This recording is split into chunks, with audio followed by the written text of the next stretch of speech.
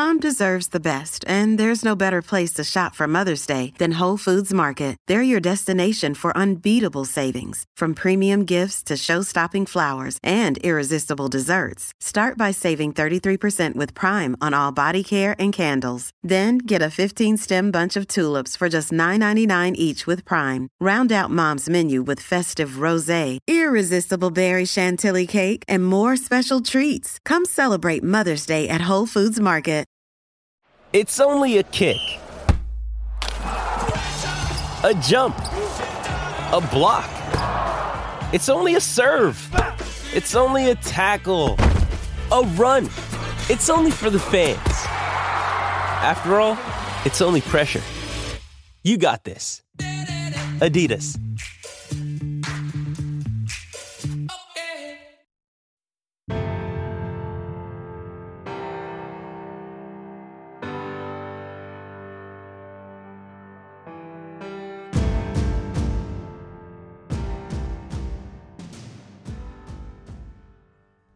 Welcome to the Coaching Coordinator Podcast. Today's episode is from the archives with performance coach Sean Mishka, who works with elite athletes.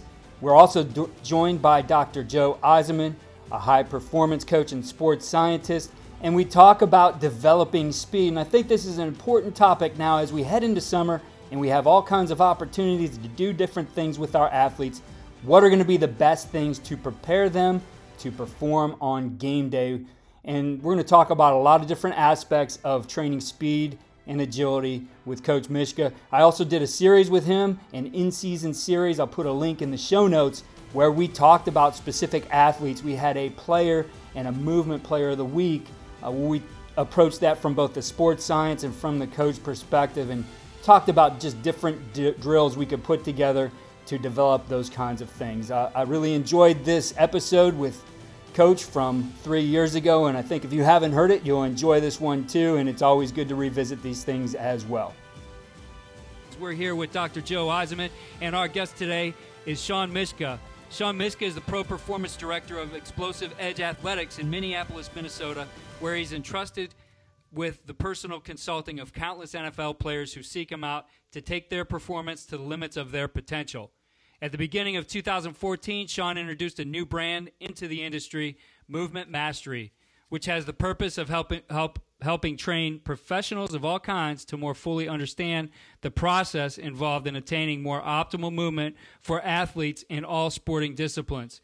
He also runs a football-specific movement blog, Football Beyond the Stats, in which he breaks down the movement patterns and mechanics of the top performers in the sport, plus offers insight regarding training principles for football performance. Sean, we're really excited to have you here. Welcome to the Coaching Coordinator Podcast. Gentlemen, it's a pleasure to be here. I'm very honored. I appreciate what you all are doing in the profession, and I couldn't be more pleased to be with you and hopefully talk some shop for coaches to hear. Coach Eisenman, it's great to have you here as well. Yeah, thanks again, Keith. This is going to be another good episode, focusing on movement and agility in the sport of football. Well, Sean, before we get into it, fill in some of the blanks here and talk to us about how you got into this specific niche of the athletic performance industry. Yeah, no doubt. And my story probably isn't that much dissimilar from many others across the profession, of course, especially in athletic performance or strength and conditioning and physical preparation. It's just kind of my journey has been one of a war of attrition, if you will, throughout the profession. For me, first and foremost, it all kind of stems from my passion and energy being put forth to American football. It's even though I'm a former national level competitive bodybuilder, and typically people think or associate that with the strength and conditioning side and maybe some of the path that I've gone down in order to get here. But I've really always been intrigued and fascinated by the movement that takes place out on the football field. And that should probably come as no surprise with where our conversation is going to go. But throughout my career, it's kind of been hallmarked by different, let's just call them forks in the road. And I'm sure we'll kind of get into that a little bit with probably some of the questions that y'all will ask. But oftentimes, throughout this profession, we all have are coming from the same place. We love to help people reach the heights of their potential, and I'm really no different in that regard. But my journey kind of started at the University of Wisconsin-Stevens Point, at least with training football athletes. And Wisconsin-Stevens Point being a D3 school, didn't have a strength coach at the time. And I just, because of my passion in American football or football athletes, and I wasn't playing football anymore, beyond that point in my career and my life, I was already competitive bodybuilding, but because they didn't have a strength coach, I just started taking on athletes, started taking on football players, trained a number of really good Division III football players, and that just kind of, just got my bug going even more to make a career out of this. After I left my undergrad, I had a very, very, very short stint with the Chicago Bears in the 2003 season, and then from there, just got over to Minneapolis and started training athletes of all levels. And when I did that, of course, I had always kind of had the vision that I wanted to specialize in American football. Well, by the grace of God, just shortly thereafter, happened to come across a number of NFL football players who entrusted me with taking over their preparation. And the rest, I guess, as they say, is history, because from there, now for the last 10 years or so, the last decade, I've pretty much specialized just in the work of NFL football players or super high-level college athletes who then have a goal or aspiration and a really good chance and potential of reaching the NFL. So, I'm definitely blessed to be able to do what I do, but kind of, some of the things that you probably heard me say there in my answer is that for me, it all comes down to movement, and those forks in the road typically have to do with me attempting to understand movement that takes place on a football field at a deeper level. And hopefully we're able to kind of get into that for all the listeners, for all the coaches out there, and able to give you, or those listeners as well as then anyone who might be just interested in American football, hopefully a lens to be able to see it in a different way. And that's the biggest thing that my journey, as I talk about those forks in the road, my journey really involves being able to see football, hopefully in a little different way, and kind of capstone that whole long-winded answer about my journey or my background. That's the way that I've kind of begun to view it. I kind of live and die now, at least in the profession, by an age-old quote by Dr. Mel Siff and Dr. Yuri Verkhoshansky that says, "Sport is a problem-solving activity where movement is used to produce the necessary solutions." And hopefully that kind of starts a spark there for some of the direction that we're going to take the coaches and the listeners here today. Well, definitely we're going to get into all those things, and at some point I'll kick it over to the good doctor here to get into some of the sports science behind agility. I think you really bring up a great point there, and something I would tell my football players all the time when I coached them was that I did not want robots out there running the lines like they're drawn on the diagram, because that diagram is just a starting point. There's so many things that happen along that line that they have to react to, and obviously that's built into agility. So I think there's a huge, misconception in how you teach athletic agility, that it has the field application that you need. You certainly can teach players to run patterns and to move their feet quicker through patterns, but they have to do that when reacting to something as well. So I'll see these videos on YouTube or on Facebook where some NFL receiver does all these crazy movement patterns around a cone and zigzags through this ladder and then runs the top of a route, catches the ball, and does 4 or 5 other things. You're like, wow, did that guy move fast? And then all of a sudden people are turning that into a drill where they're using that to teach athletes. And for most of it, you ask, where does that happen on the field? How does that happen on the field? So talk to us a little bit about that side of it, and really the need for agility to be trained into being reactionary as much as it is getting players to move their feet quickly. Yeah, I love the question, Keith, and I love some of the points that you brought up in there as well, because as that quote that I had already made the mention with is, all movement, agility included, is a problem-solving activity. And of course, if it's a problem and there's a solution, it's not something that can be repeated, and it's not something that can be prescribed before the individual actually reaches the problem. And so I think the biggest thing when I look at agility is we have to look at kind of redefining agility as to what it really means. That what you described is nothing but a change of direction, task, or activity. And oftentimes, there's something to be said about that. We got to be able to get athletes to be able to coordinate and control their movement mechanics and their technical execution more readily and combine movement patterns and in different movement planes and things like that. There is value in that. There is no doubt. But to say that's agility is really a misnomer because, as you made the mention, we don't want to train or create robots because football is messy. Football is chaotic. Football is complex. And it's ever-changing. It's dynamic when it takes place in the organic environment. So the biggest thing for me is kind of redefining agility and separating it from change of direction. Or more specifically, taking the skill of agility and kind of layering it out from that of change of direction technique or movement mechanics needed for better change of direction. There's a nuance there. There's a difference there. When we're talking about agility, we're talking about a skill that involves being able to link perception and then decision-making and then an action. So we talk in the movement science field about perception-action coupling, if you will. But really what we see there is we can never separate one from the other when we look at it in sport. Very, very rarely in the sport of American football, when an individual steps to the line, does the solution actually occur in exactly the ways that they would have practiced. It's going to be nuanced and different every single time. That would be the idea of movement variability, of course. Now, when we look at agility, and we make that link between perception and action, what we see lying in the middle of that is intention or a decision and a decision to be made. And when a person lines up in one of those quote-unquote movement obstacle courses, if you will, or whether it's, cones set up in a certain way or hurdles that they have to step over in between or, like you said, them doing, some sort of funky movements in between from point A to point Z or an agility ladder or whatever it might be, these pre-planned type movement responses typically are not happening in response to a relevant stimuli that's occurring in the environment.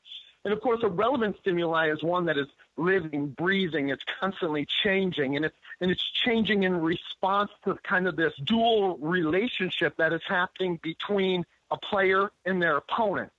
And that's not to say that everything that we have to do to train for agility has to be done with a live opponent.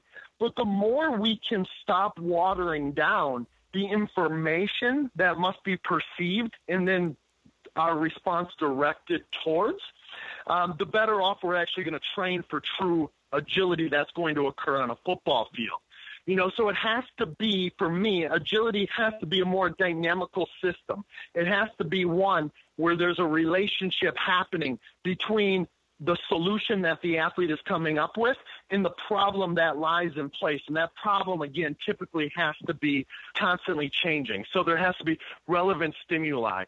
The athlete has to have the ability to identify that stimuli and learn to adapt their movement in response to how it's being changed. And if coaches can start to wrap their head around that idea, of course, football and football drills and activities become much more creative. But typically what emerges from that is an athlete who's highly adaptable. They own their movement. They can perform better under the complex problems that occur, the chaos and the pressure and the anxiety. And, of course, that's what we're really trying to develop. If we're trying to develop more masterfully prepared athletes, that mastery comes from someone who has the ability to be an effective problem solver. So, I think for me, when we really try to look at agility, we have to think about its separation from traditional drills and look more as to how it actually occurs in the emergent behaviors in the sport of football. Sean, that's a great explanation and, a conceptual model.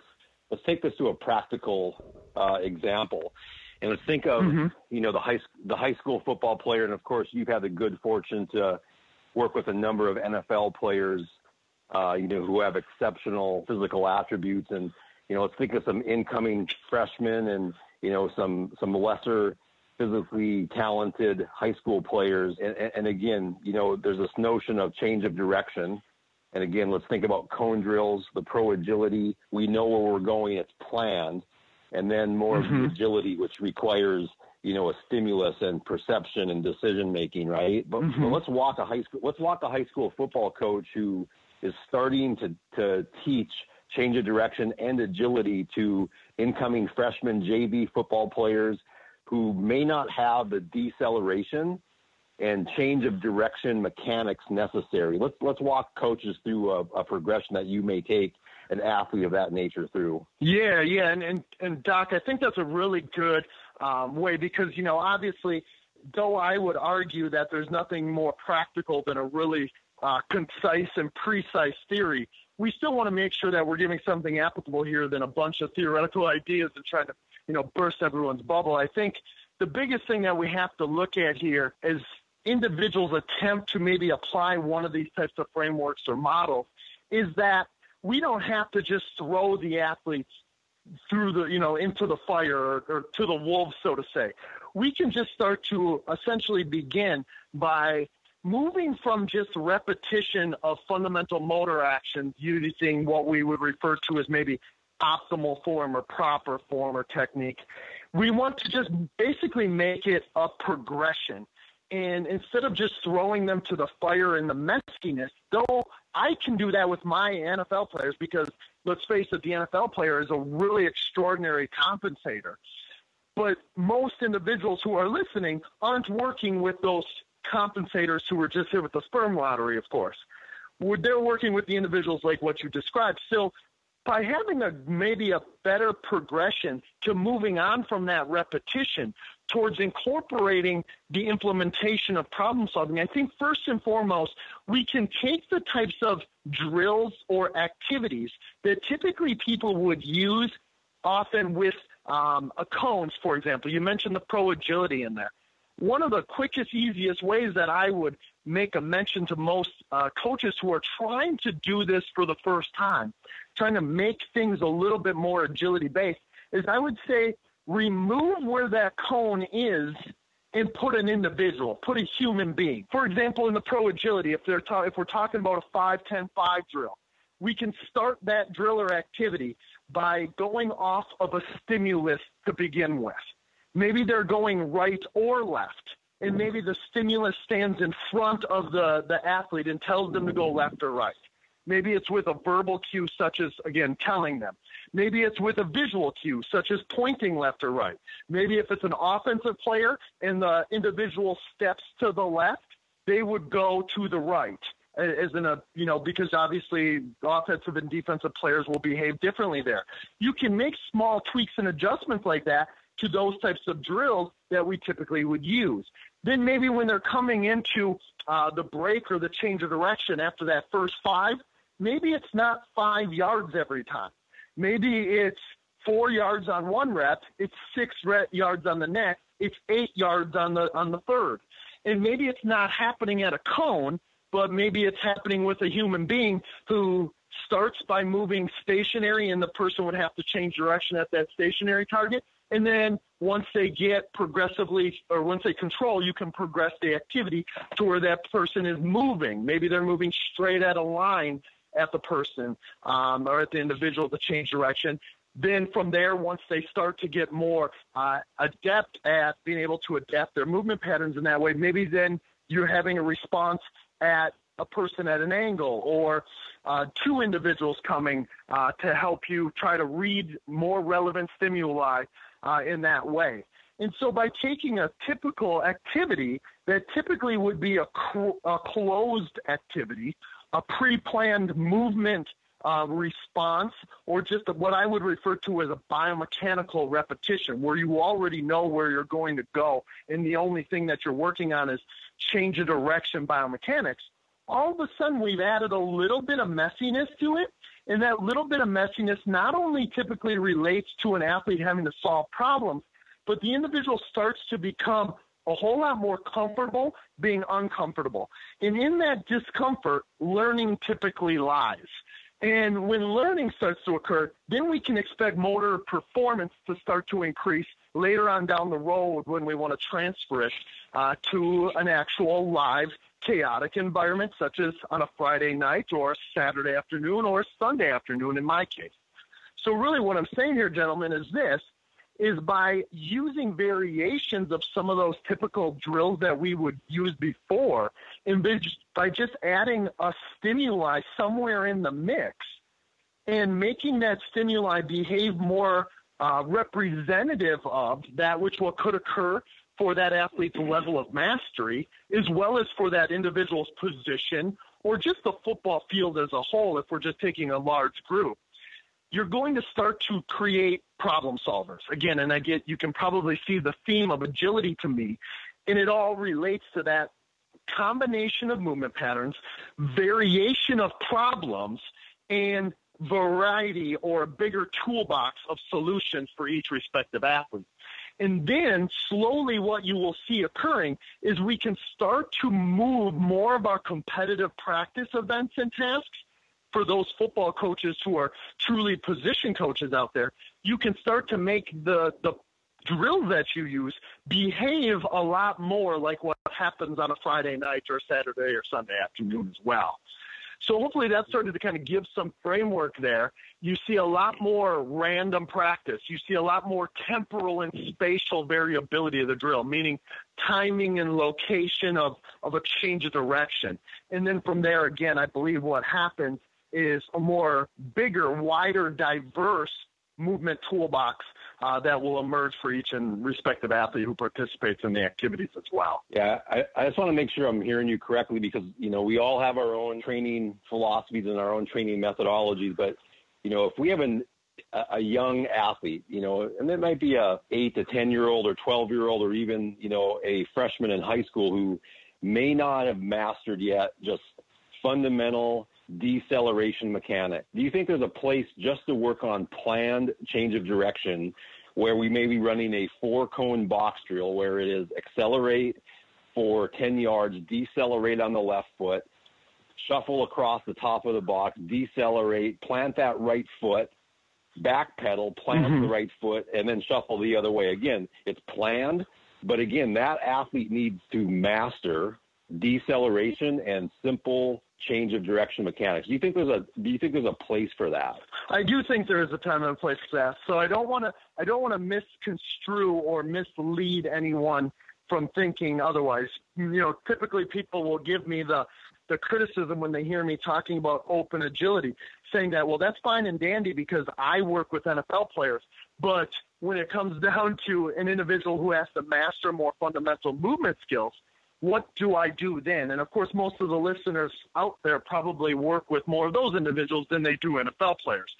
So, gentlemen, don't get me wrong there. There definitely is a time and a place for the use of what I would refer to as biomechanical repetitions, or the use of activities that will require the repeating or repetition of fundamental movement skills or action. There definitely is a time and a place for that. And the one thing that I would say is more often than not, the more that you can change that up so it's more repetition without repetition. So maybe it's one of those things where that box drill that you just described changes every single rep once they maybe have mastered a certain amount of proficiency or display a certain amount of proficiency. The use of the word master there is probably a little overzealous, but when I say they've gotten more control or they've gotten a more repeating, a less variable, a more consistent movement solution, maybe what we could do there is instead of the box remaining at 5 yards, maybe we take it in one rep at 6, the next rep at 7, the third rep at 5, or maybe we just change the combination of movement patterns that they utilize. The one thing that I will say there is we don't want them to get too comfortable in the repeating of the practice condition, because we know at some point there, even if they have to get more precise, get more controlled with fundamental movement biomechanics, they still have to be able to apply it when the environment or the task gets manipulated in some way. So there's a time and a place for blocked rehearsal of biomechanical repetitions, but I wouldn't be as hesitant as I maybe once was 7, 8, 9, 10 years ago in my own career, where I was just looking at basically creating the robots that Keith described before, where I was maybe looking at too much perfection or expecting too much perfection out of my athlete. And what happened there is, I was kind of went with the old implications of some of our old traditional motor control and learning theories, where I was just looking at idealized movement patterns, where I was trying to get everyone to kind of fit within this technical model of movement for whatever respective movement pattern we were referring to. I strive for perfect practice. I strive for just do more reps. I almost had too much constant instruction and feedback. And once I started to make the connection that my athletes weren't actually getting a lot of transfer or retention of that work, I started to just add some messiness, and I started to see a whole lot greater transfer. And that was back when I was still working with some lower level of mastery and qualification of football athletes as well. So I think no matter what level of athlete you're working with there, you should always strive to get cleaner or crisper or more efficient and effective biomechanics. But what we have to do is constantly get them to the point where they can start to own that movement a little bit more when the stimuli starts to change or the activity starts to change ever so slightly. So hopefully that made some sense, and I didn't get people realizing or thinking that I'm too far on one end of the spectrum, but realize that there always is somewhat of a continuum or a spectrum there that we have to work with and for as well. Yeah, so regarding ends of the spectrum, I must bring this up. Obviously a hot topic on social media related to strength and conditioning coaches in the football community, and that's the agility ladder. So would love to hear your comments related to the agility ladder. Typically when people get me on, they definitely go down that route. If those of you who, out there listening who have followed me, probably either like me or hate me based on a video that I made a number of years back, which was probably my most watched video for Movement Mastery since I created my brand Movement Mastery, which is a content development site. So I'm constantly talking about topics related to motor control and motor learning and skill acquisition.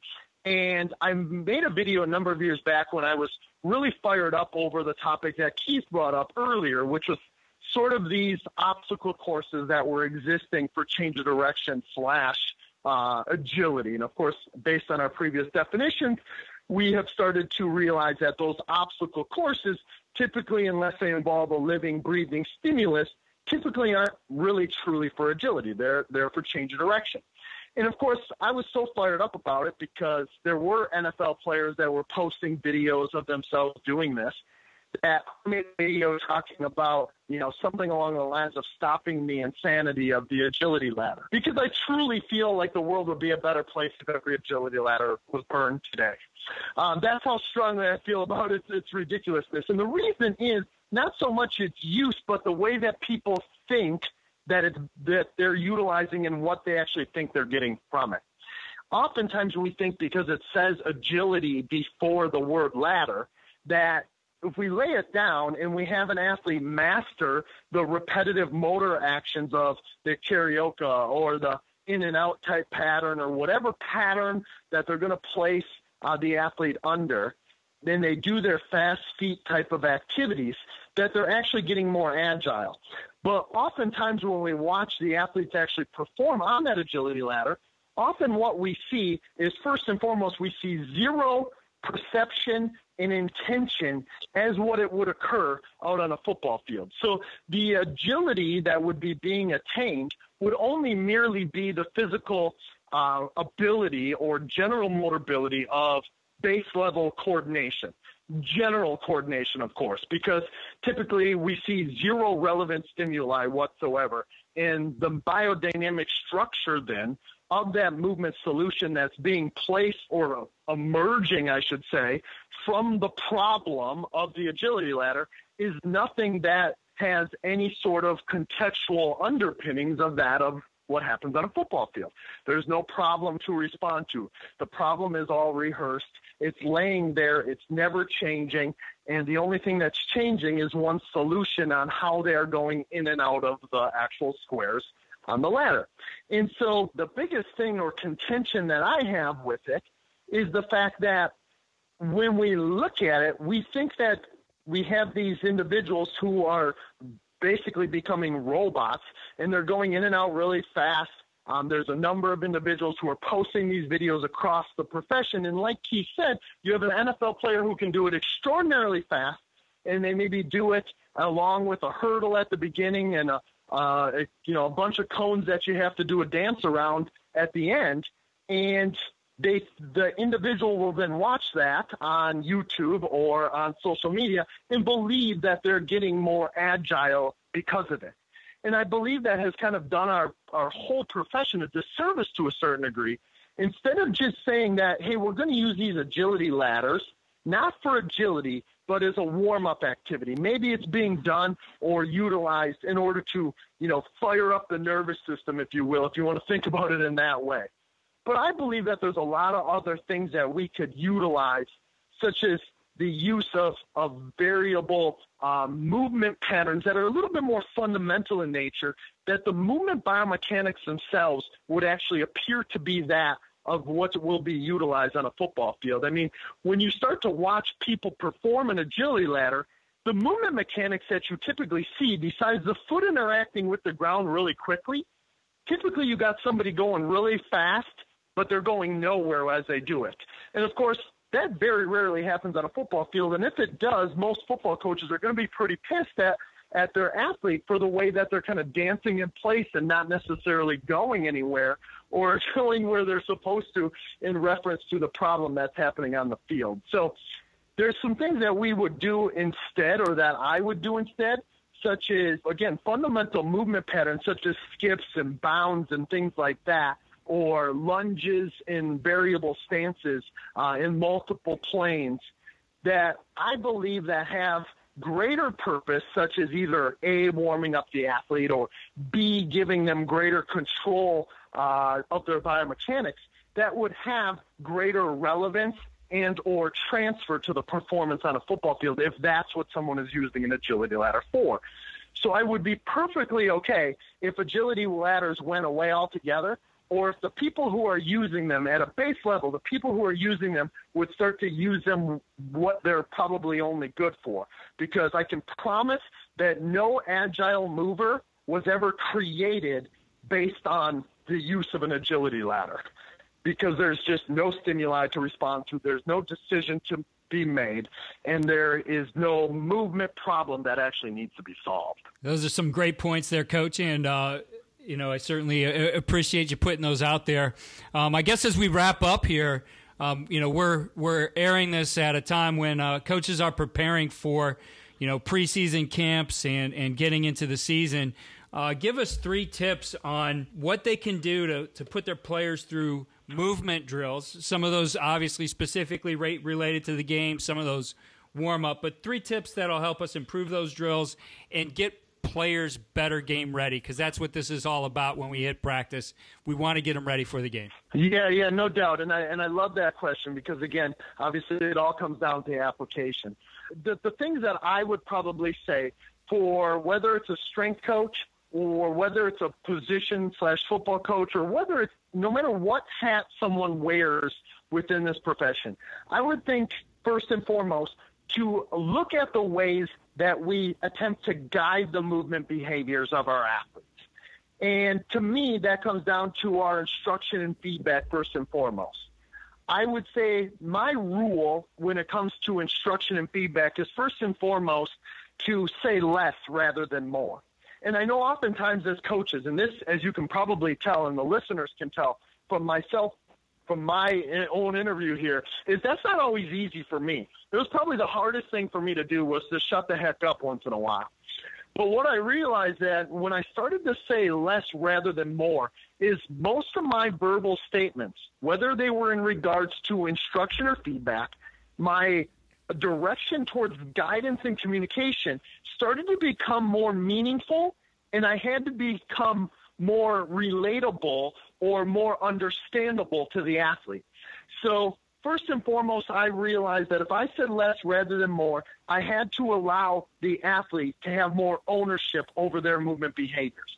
That doesn't mean that I allow a compensation that is dysfunctional, such as their knee diving in or them planting off what I feel is the wrong foot or them not looking at the right place at the right time when they're trying to solve that problem. Doesn't mean that I let those things go, gentlemen. But what I have to do is kind of pick the lowest hanging fruit that appears to be compensational during their movement solution. And if I do that, I notice that some other things start to clean themselves up. But by changing your direction just a little bit there, changing your guidance, changing your communication, it starts to become kind of this process of guided discovery for the athlete. But they get a solution that even is more implicitly driven. It's more driven by their interpretation of how they should be moving. They gain ownership rather than dependency. So they gain ownership of movement for themselves rather than dependency of me as a coach. So that would be number one. If you change your instructions, you change your feedback, you're also probably going to change the subsequent motor learning that's actually going to occur. Number two would probably be for me to get athletes to once in a while when they're trying to learn a movement behavior or a new movement action or strategy or solution. So such as them executing a power cut, a running back executing a power cut in the hole rather than a crossover cut. I attempt to, at least at first, give the athlete permission to slow down a little bit.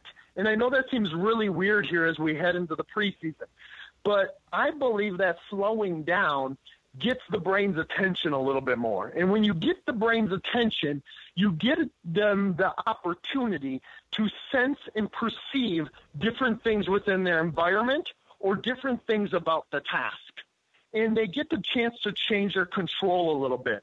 So by giving them permission to slow down a tad at times, kind of sets the tone for greater motor learning to actually occur. Now, granted, it's going to have to be sped up and it's going to have variability added to it and so on and so forth, pretty quickly down the road. But until we can actually slow down and change that behavior, we really can't attempt to give the athlete the ownership or control there either. And then finally, probably the next thing I would say, or the third thing I would say, is look for ways to not only kind of push the athlete into this learning zone where they have to get comfortable being uncomfortable, but you help them get in places where they have to try and discover new movement solutions or new movement strategies. And this is an idea of nonlinear pedagogy that I'm sure Dr.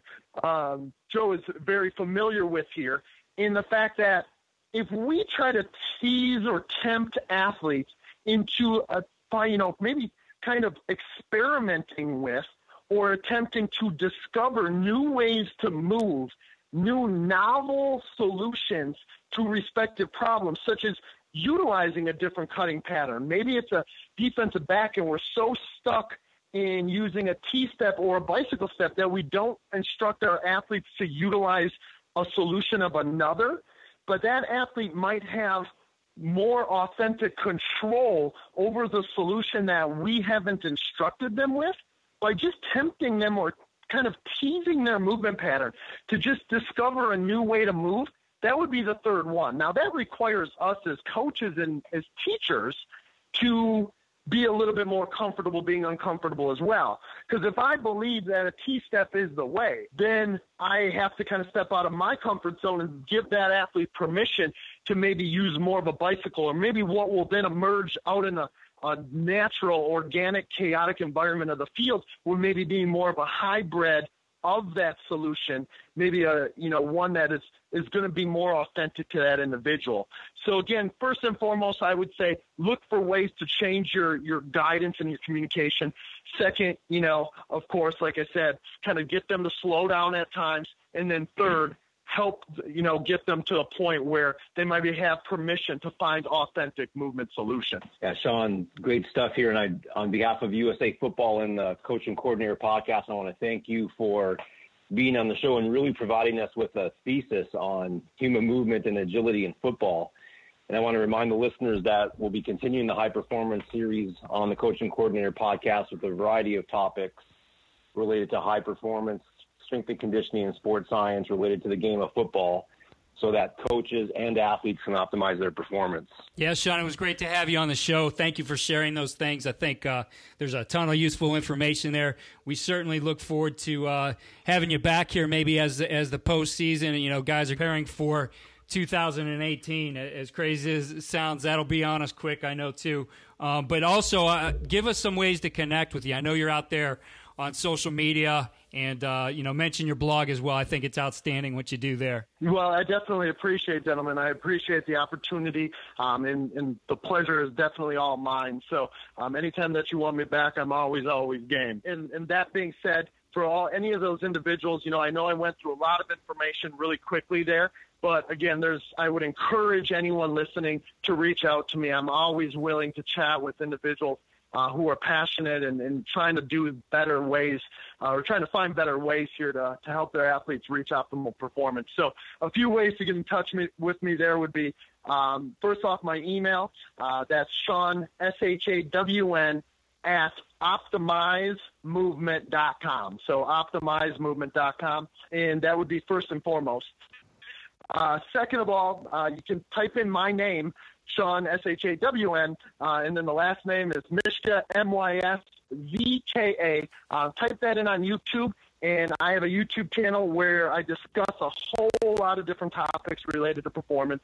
People can find my fun little agility ladder video on there, as well as a host of many others. I think I have something like 85 or 90 videos now that is free content on there where I just discuss motor learning and motor performance and other movement type ideas on there. And then, like you said, my blog, which is footballbeyondthestats.wordpress.com. So the world's longest URL there, footballbeyondthestats.wordpress.com, where I kind of go through week by week throughout the NFL season and break down movement that's occurring on a football field that happens in the National Football League to give people kind of a better idea as to what my lens is kind of turned to when I watch a game of football, and hopefully it'll help others be able to see things a little differently as well. But hopefully that gives some people some ways to contact me, and I would encourage anyone who's thinking about doing so to do just that. I will definitely get back in touch. All right. Thanks, Coach. Thanks for your time again, and look forward to talking with you in the future. Thanks again for listening to the Coaching Coordinator Podcast. Follow all we're doing at coachingcoordinator.com, and follow me on Twitter at Coach K. Grabowski.